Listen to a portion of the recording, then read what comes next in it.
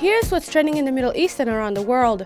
In COP28 news, Majid Al-Suwaidi, the event's Director General, has told the World Economic Forum in Davos that the climate summit must propel the world back on track to achieve the goals of the Paris Agreement on climate change.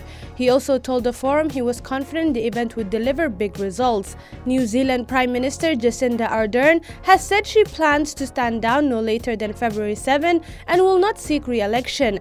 She said she had reflected over the summer break on whether she had the energy to continue in the role and had concluded she did not. "For me, it's time. I just don't have enough in the tank for another 4 years," she said. In the UAE, President Sheikh Mohammed held high-level talks with leaders from Oman, Qatar, Egypt, Bahrain, and Jordan on Wednesday. They reviewed friendly ties between the nations and aspects of cooperation aimed at bolstering stability and prosperity in the region. Also trending this morning is British actor Julian Sands. The star of several Oscar-nominated films has been missing for 5 days in the Southern California mountains, where he was hiking amid bad weather, authorities said.